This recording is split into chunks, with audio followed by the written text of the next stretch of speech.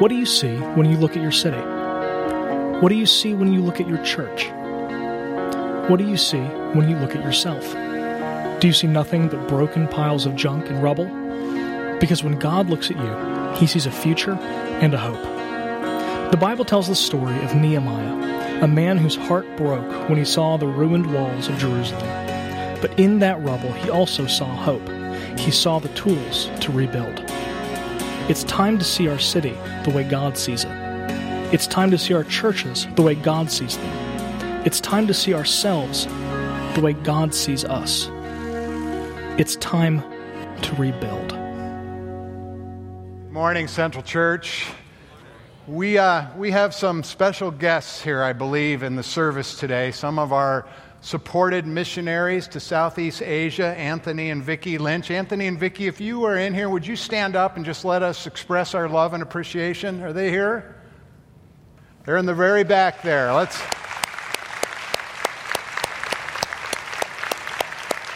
And I hope if you have not gotten a chance to meet them that you will try and do so before they leave today. I think they are soon departing for the field. We want to support them with our prayer. We want to support them with our financial gifts. We are very thankful for them. Glad to have them here today. We are continuing in Nehemiah, and if you have your Bible, I encourage you to turn to Nehemiah chapter 2. We finished up chapter 1 last week. I'll be reading the first 8 verses from Nehemiah chapter 2. Remember, as you're flipping through your Old Testament, if you've hit the Psalms, you've gone too far. It's kind of after the historical books and just right after Ezra. Nehemiah chapter 2 will be up on the screen as well. I'm going to read the first 8 verses from the English Standard Version. In the month of Nisan, in the 12th year of King Artaxerxes, when wine was before him, I took up the wine and gave it to the king. Now I had not been sad in his presence. And the king said to me, "Why is your face sad, seeing that you are not sick? This is nothing but sadness of the heart." And then I was very much afraid. I said to the king, "Let the king live forever. Why should not my face be sad when the city, the place of my father's graves, lies in ruins, and its gates have been destroyed by fire?" The king said to me, "What are you requesting?" So I prayed to the God of heaven. He shoots up this arrow prayer. And I said to the king, "If it pleases the king, and if your servant has found favor in your sight, that you send me to Judah, to the city of my father's graves, that I might rebuild it." And the king said to me, the queen sitting beside him, "How long will you be gone, and when will you return?" So it pleased the king to send me when I had given him a time. And I said to the king, "If it pleases the king, let letters be given me to the governors of the province beyond the river, that they may let me pass through until I come to Judah.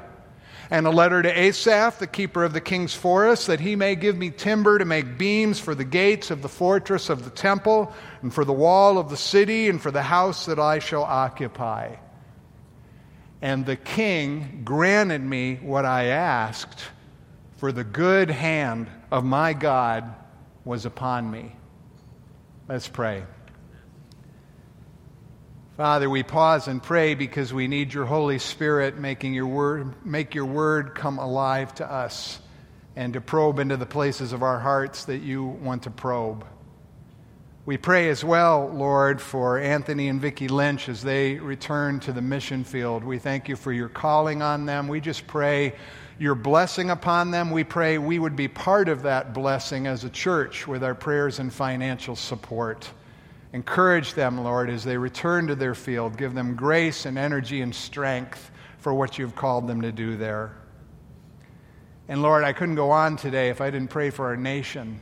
I'm sure many, like me, yesterday were struck by the images in the news of what went on in Charlottesville and what that showed. And I know, Lord, many here, many across our city are grieved by the deep divide that reveals in our nation and the hatred that we saw there.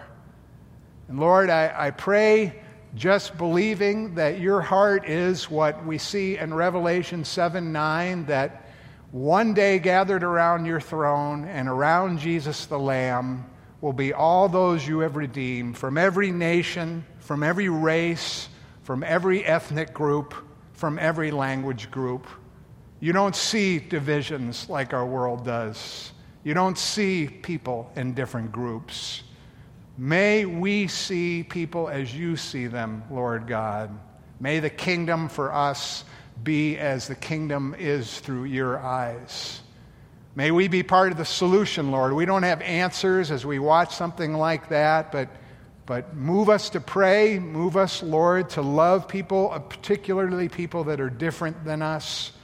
Move us to check our own hearts for prejudice, for anything, Lord, that's in our hearts towards other people that would not fit with your kingdom ethic. We pray, Lord God, for the healing of our nation, and we pray that you would use us as the followers of Jesus to be part of that. Now open your word, Lord, to us. We pray this in Jesus' name. Amen. As I studied and prayed in chapter 2 here, the question came to me as I think about this theme of rebuilding that we've been talking about. How do we deal with people who seem to be obstacles to rebuilding? Let me just speak very personally here. My wife Cindy and I, we have been walking alongside for the last couple months a dear friend we've known for many years, and she has a heart to rebuild her marriage. Her marriage is very broken, and we see repentance in her, and we see a desire to rebuild. But her husband has left. Her husband doesn't want to have anything to do with any discussion about rebuilding a marriage. How do you deal with that kind of obstacle? Or my own parents. My own parents are grieving right now because there's a member of my extended family who has broken off relationship and contact with the rest of the family, particularly my parents. My parents have tried time and time again to reach out to this person, to try to draw this person back into the family, to see what, if anything, needs to be repaired. And this person stays aloof and apart and doesn't return contact. How do you rebuild a fractured family when somebody like that is setting up a stone wall, becoming an obstacle? One of my closest friends in the world is also a pastor, and he's on a pastoral staff, and he's had conflict with his senior pastor on that staff. They've had just some basic, ministry philosophy differences that occur from time to time, but conflict has happened and words have been spoken on either side, and the relationship has become very estranged. And my friend has a heart to rebuild that relationship, not just for the sake of the church, but because he values that friendship. Right now, as he makes attempts to rebuild it, all he has met with is coldness and aloofness. How do you rebuild that kind of relationship? My guess is there's not a person here who doesn't have some relationship that comes to your mind today, whether it's in your marriage or your family or at work or friendships or in this church where the relationship's fractured, it needs to be rebuilt. Maybe you even have the beginnings of a desire to rebuild it. But somebody or some group of people seem to be an obstacle to rebuilding that relationship. What do you do when you have a burden like Nehemiah to rebuild and there is someone who is an obstacle? That's Nehemiah's situation. He had a vision to rebuild. We've seen this. Chapter 2, verse 17. Come, let us rebuild the wall of Jerusalem that we may no longer suffer derision. He wanted to rebuild the ruined city of Jerusalem, not just so it would be well protected, but so the glory of God would be seen clearly, that the pagan nations around would be brought to worship the one true God. He has this vision to rebuild, but he has a big obstacle. And we see his obstacle at the end of chapter 1, introduced verse 11. Now I was cupbearer to the king. The obstacle is the king of Persia, King Artaxerxes. Remember, as we've seen, if you've been here the last couple weeks, Nehemiah is a Jewish exile. He either has been carried off as part of the Babylonian captivity from Jerusalem and brought over to Persia, or he's been born in exile. And now the Persians are ruling. And he, like if you remember the story of Daniel and Shadrach and Meshach and Abednego, who were also Jewish exiles, he was recognized as a young man, as someone who might serve the king. He was conscripted into the king's service, and apparently he did very, very well. Apparently he's shown, kind of like Daniel and Meshach, Shadrach and Abednego did, and he's risen up to this place of influence where he has now this position called a cupbearer. Now, that doesn't mean much to us, but let me very simply tell you what an important position this was. If you are a king and you are worried that you have enemies in your kingdom and they may try and kill you by any means possible, including poisoning your food and drink like many kings had met their demise with, you appoint somebody who is going to taste everything you drink and eat everything you eat before you eat it to make sure it's not poisoned. You are going to pick somebody who you've watched for a long time. You're going to pick somebody who you trust. And because this person's going to be in your presence a lot, at least every time you eat and drink, you're going to pick somebody that you fit with. This is a highly coveted, influential, trusted position that Nehemiah has come into. So you'd think Nehemiah has an in, but here's the problem. Here's why King Artaxerxes is an obstacle to his vision to rebuild. It's already been attempted. We read back in Ezra chapter 4 that a previous group of exiles who'd returned to Jerusalem wanted to rebuild the wall, and they even began the rebuilding project.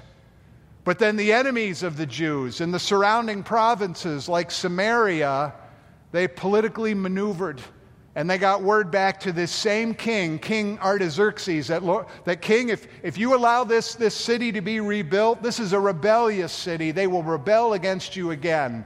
And somehow they manage to influence the king, and he buys their story. And we read the results in Ezra 4:21. The king, Artaxerxes, same king, makes a decree that these men rebuilding the wall at that time be made to cease, and that this city be not rebuilt. He orders the rebuilding to stop. And here's the thing.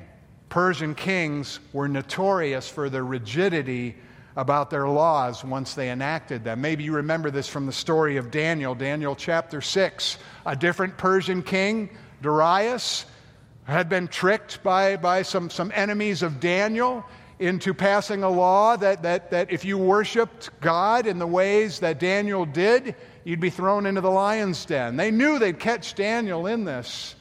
And yep, it happened just like they set it up to happen. The king Darius loved Daniel, respected and trusted Daniel. He didn't want to throw Daniel into the lion's den. Why couldn't he just change the law and save Daniel's life? We read Daniel 6:12. The decree stands in accordance with the law of the Medes and the Persians, which cannot be revoked. You didn't change the law. You didn't change the decrees once they had been made. So do you get Nehemiah's predicament? He has this burden to rebuild the city, to rebuild the wall. And yet he faces a seemingly impossible obstacle. He is a conscripted slave, essentially, and he is asking a powerful, unbelieving king to do the unthinkable for a Persian king, to reverse a decree he had previously made. This is the kind of thing where you could not only lose your job, you could lose your life. What would the king do when Nehemiah asked him to do this? So humanly, I'm sure that Nehemiah felt the chances of the king changing his mind about rebuilding Jerusalem were about as bleak as maybe you feel today about rebuilding a relationship. There are relationships that you know are conflicted in your life, in your family, in your marriage, in your work, in your church. And humanly, when we look at some of these relationships, they do seem to be that impossible. It does seem to be that much of an obstacle. But Nehemiah models for us here how we deal with people who we see as obstacles to rebuilding. And I want to walk you through what we see here in the beginning of chapter 8. First of all, what is the first thing that we learn from Nehemiah? Actually, this goes back to chapter 1. Wait and pray. Remember, we've looked at this the last 2 weeks. Verse 4 of chapter 1. I continued fasting and praying to the God of heaven. We saw that this covered a period of 4 months from the time that he first learned of the situation in Jerusalem till the time that he goes before the king. So even though every day Nehemiah is in the presence of the king, for 4 months he waits. For 4 months he holds himself back. I have a hard time doing that. When I know I'm in a conflicted relationship, I want to jump in and try and fix it right away. But Nehemiah waits. And he not only waits, Nehemiah prays. We saw this as we looked last week at verses 5 through 11 in chapter 1. And by the way, that's not a one-time prayer. That's not something he prayed one time and it was recorded and he moved on. I think really what that is, those verses, is it's a summary of the prayer, or the kind of prayer that Nehemiah prayed over and over again, numerous times a day after day for 4 months. And he fasted. Remember what we talked about fasting last week? Fasting is simply praying about this is so important to me that I'm going to sacrifice whatever gets in the way of it. So maybe that's food, which I think was the case with Nehemiah. I'm going to miss meals in order to spend that time praying. Or maybe it's sleep. I'm going to get up earlier so I can spend that time praying. Or maybe it's less time on social media or less time watching television because I care about this so much. I want to see God move. Then I'm going to make this time to pray by fasting, by creating the time. When we're in strained relationships, waiting is so incredibly difficult. But here's the thing. When we fail to wait and pray, when we fail to wait upon God and through prayer hear His clarity, His direction and timing, we become driven by our anxiety.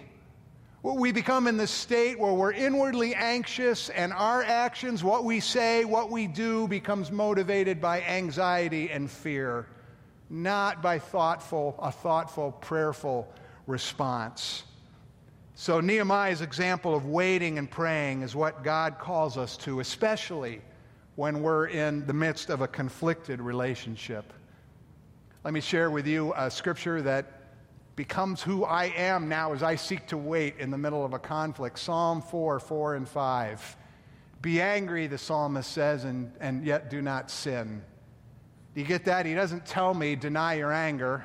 He doesn't tell me my conflicted relationships are not going to produce that kind of emotion in me. But he says that it is possible to not sin in my anger. How do I do that? Wait and pray. Meditate in your hearts upon your bed and be still. That is a description of saying, all right, Lord, I want to go and I want to do what I want to initiate, but I'm going to stop and I'm going to slow down and I'm going to pray and I'm going to meditate. I'm going to process this situation with you in prayer for as long as it takes. Out of that comes, offer the sacrifices of righteousness. Lord, as I pray and wait upon you, show me what am I supposed to say? What am I to do? What is the right thing that you want me to do? The right thing that you want me to say? And trust in the Lord. That's waiting and praying in the midst of our conflicted relationships. Secondly, plan and pray. Because he waited, because he took those 4 months, Nehemiah had prayed long enough to hear God speak clearly to him, to hear God's direction, to hear God's timing. So when he finally speaks to the king about his vision to rebuild Jerusalem, he's prepared to lay out a plan. Look at verses 6 through 8. I gave him a definite time. He lays out a time frame for what he wants to do. He is prepared to ask him for the legal authority he will need. Verse 7, that letters be given to me to the governors, giving him safe passage, allowing him to start this work. He's even prepared to ask him for the material resources that he will need. Verse 8, give me timber to make the beams that I'm going to make. You see, waiting and praying, it's not a passive activity. In fact, I feel that the longer that I pray and the more I pray about a challenging situation, the more God works in my heart and my mind to mend or to mold together my emotions and my thoughts into ideas and to plans. That's part of that process of waiting and praying. I love what what commentator James Hamilton says about this, how practical he gets. Study the Bible. Pray for God to do what He has promised to do in the Bible, and give thought to how and what you can do to be used of the Lord to bring His promises to pass. That only happens as we wait and pray, and as we then allow that to become planning and praying. So when you think about whatever relationships you're in right now that are conflicted, as you and I, as we wait and pray for God's clarity and direction and timing for rebuilding our marriages, rebuilding our families, rebuilding our relationships, rebuilding our church, the Holy Spirit honors that. The Holy Spirit helps us begin to formulate plans for how to proceed and when to act and what help we need to be able to do that. Third, pray for an opportunity. Nehemiah was in the presence again of the king every day. I think at every one of his meals probably. He had plenty of opportunities to initiate a conversation with the king. How did he know when the opportunity was? The opportunity we read about at the beginning of chapter 2. Nehemiah prayed for the right opportunity. He prayed for God to make it clear that this was the time to have the conversation. Look at the end of chapter 1, verse 11. Give success to your servant today and grant him mercy in the sight of this man. Again, I think this is a summary of what he prayed over and over. I think essentially what he'd been asking God as he prayed all those times during those 4 months is this: help me, Lord, as I serve this man today. Help me as I serve him to build trust with this man. And by my service, to bring honor and glory to your name. And Lord, as I do this, as I serve this man, show me clearly if today is the day to seek His mercy for the situation in Jerusalem. Make it clear to me, Lord, the day in which I'm to initiate this request.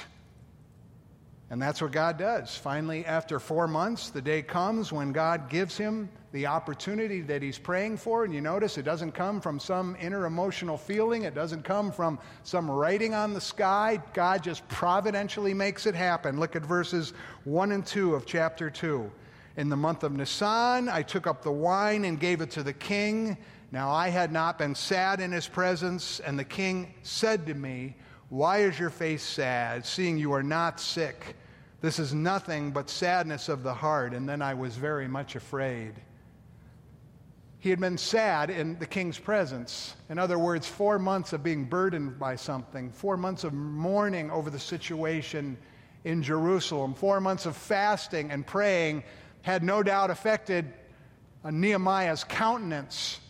Now, the king didn't notice it any previous day, but on this day, recorded here, the king notices that. That is no coincidence. That is no accident. That is God answering Nehemiah's prayer. Show me the opportunity. Open the door when I'm to have this difficult conversation. The king notices, why is your face sad? Basically what the king is saying is, I can see you are depressed. Tell me what that's all about.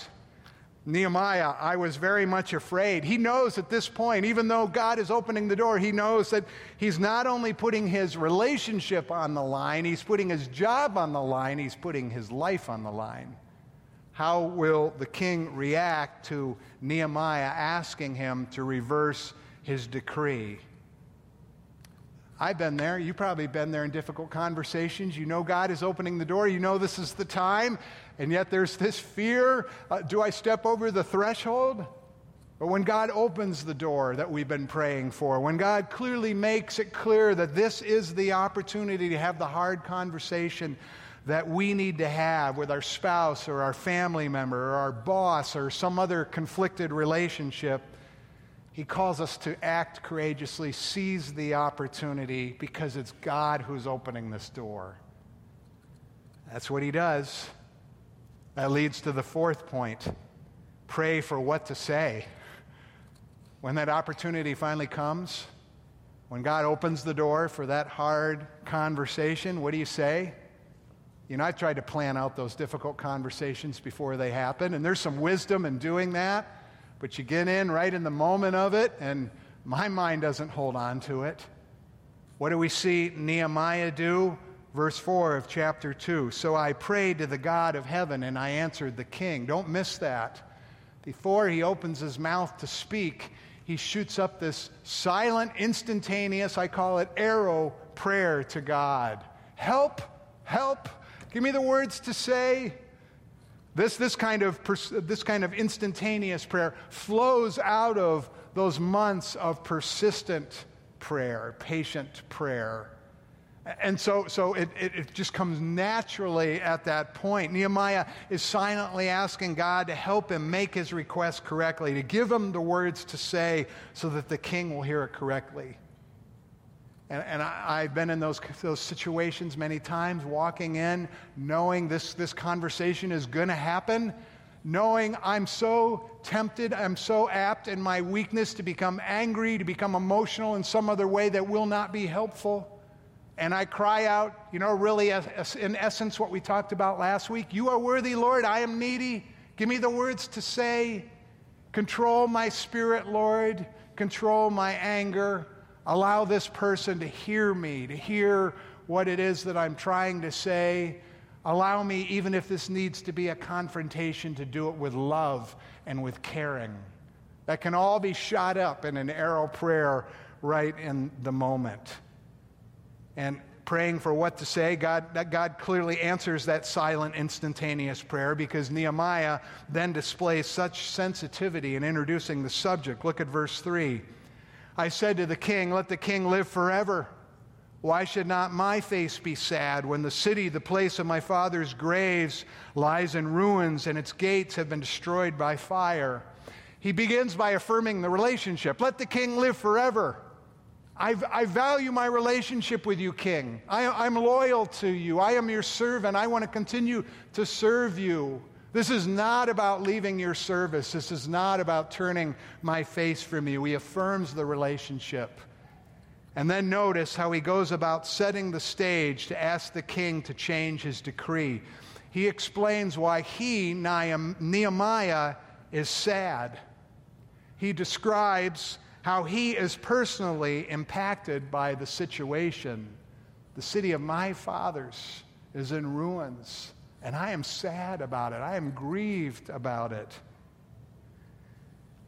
When we get into these difficult conversations in a conflicted relationship, what do we normally do? What is our default? We tend to focus on the other person, what they have done, what they are doing, what we think or are worried that they are going to do.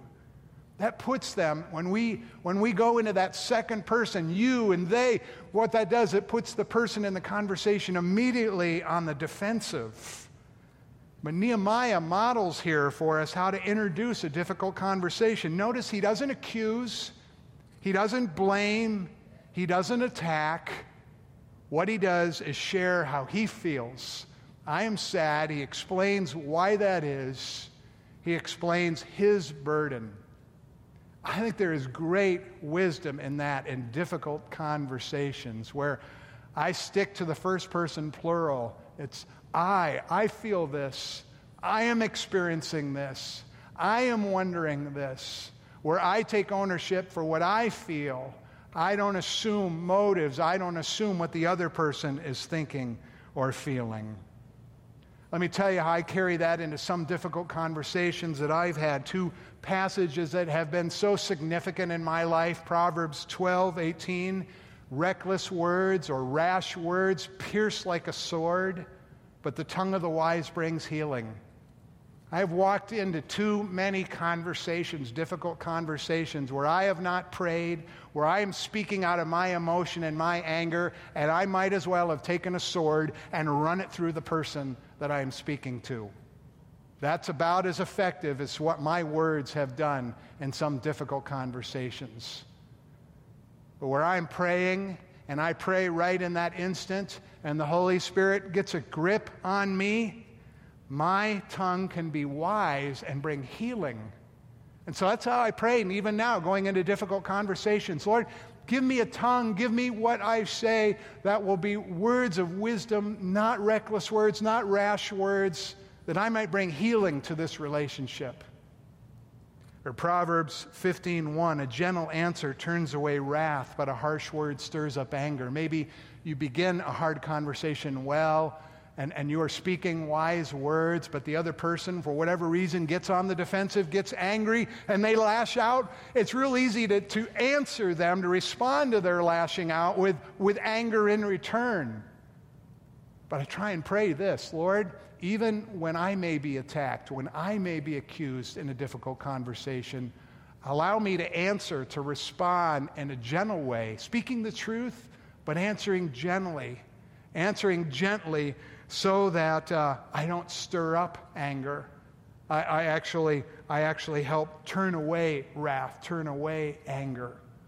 These are, for me, part of what it means to go into a conversation like this in a conflicted relationship, praying for what to say, allowing the Holy Spirit to work in my heart in the midst of these difficult conversations.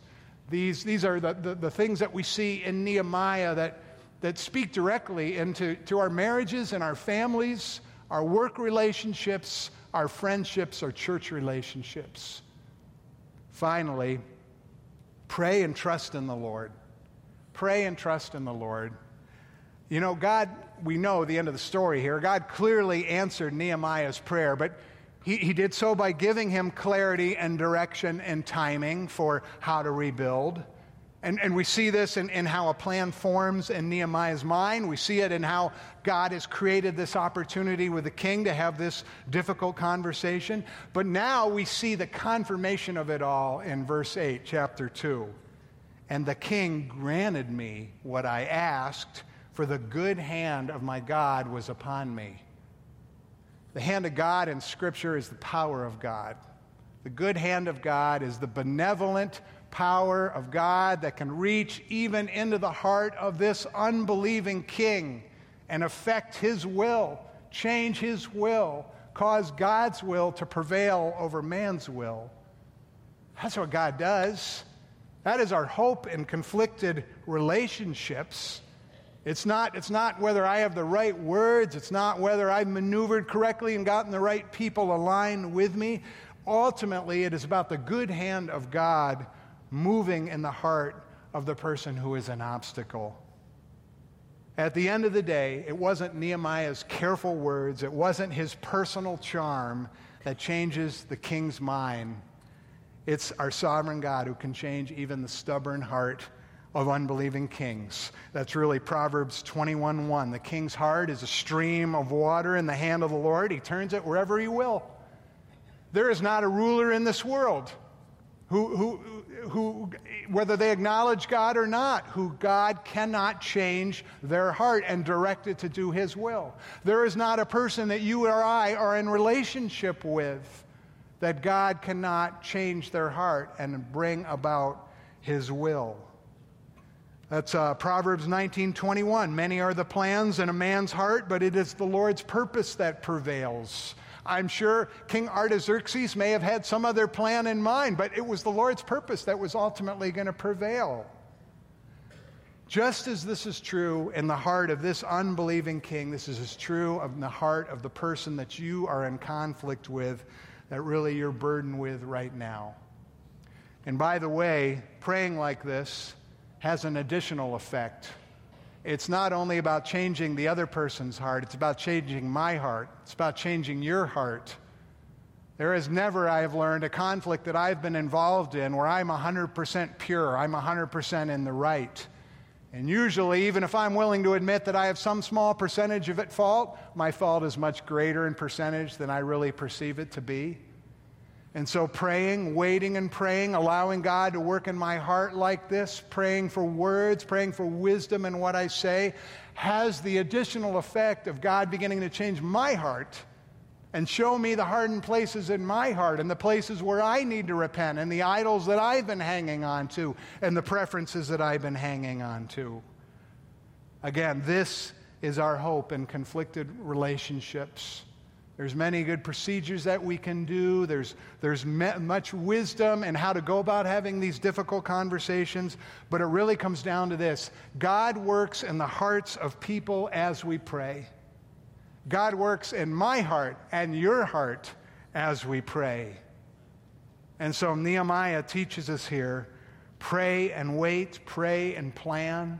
Pray for the right opportunity to initiate that difficult conversation. Pray for what to say going into that conversation, and pray and trust in the Lord.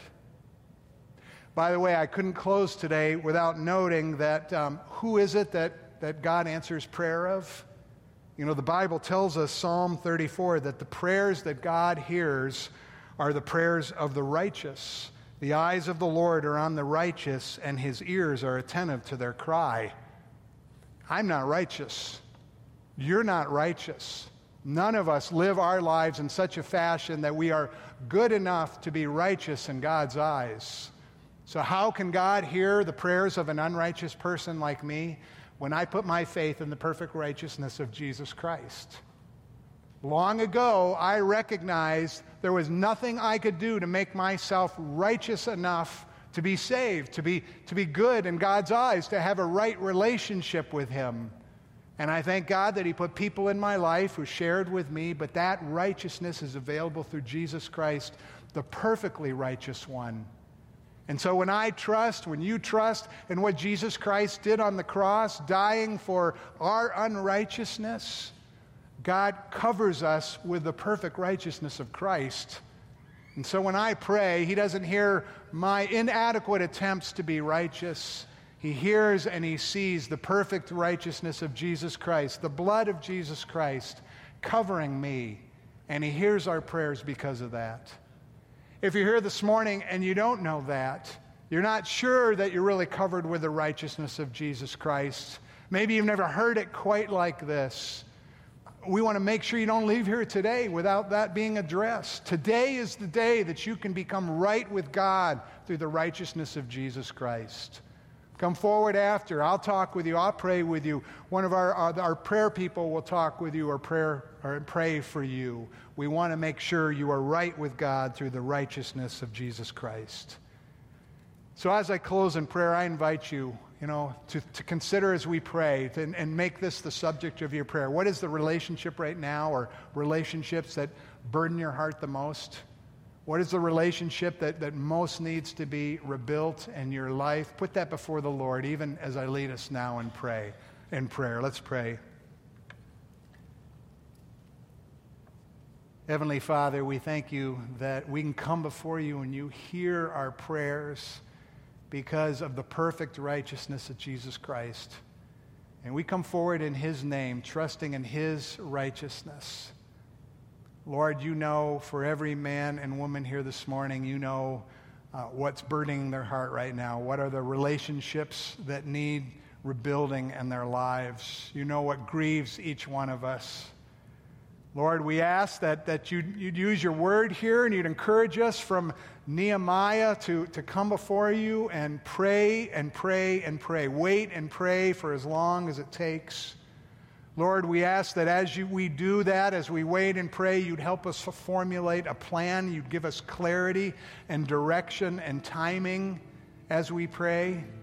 Lord, we pray that you'd show us the right opportunity, that it would just be clear. You would open the door in a clear way like you did for Nehemiah, when I'm supposed to initiate, how we're supposed to initiate.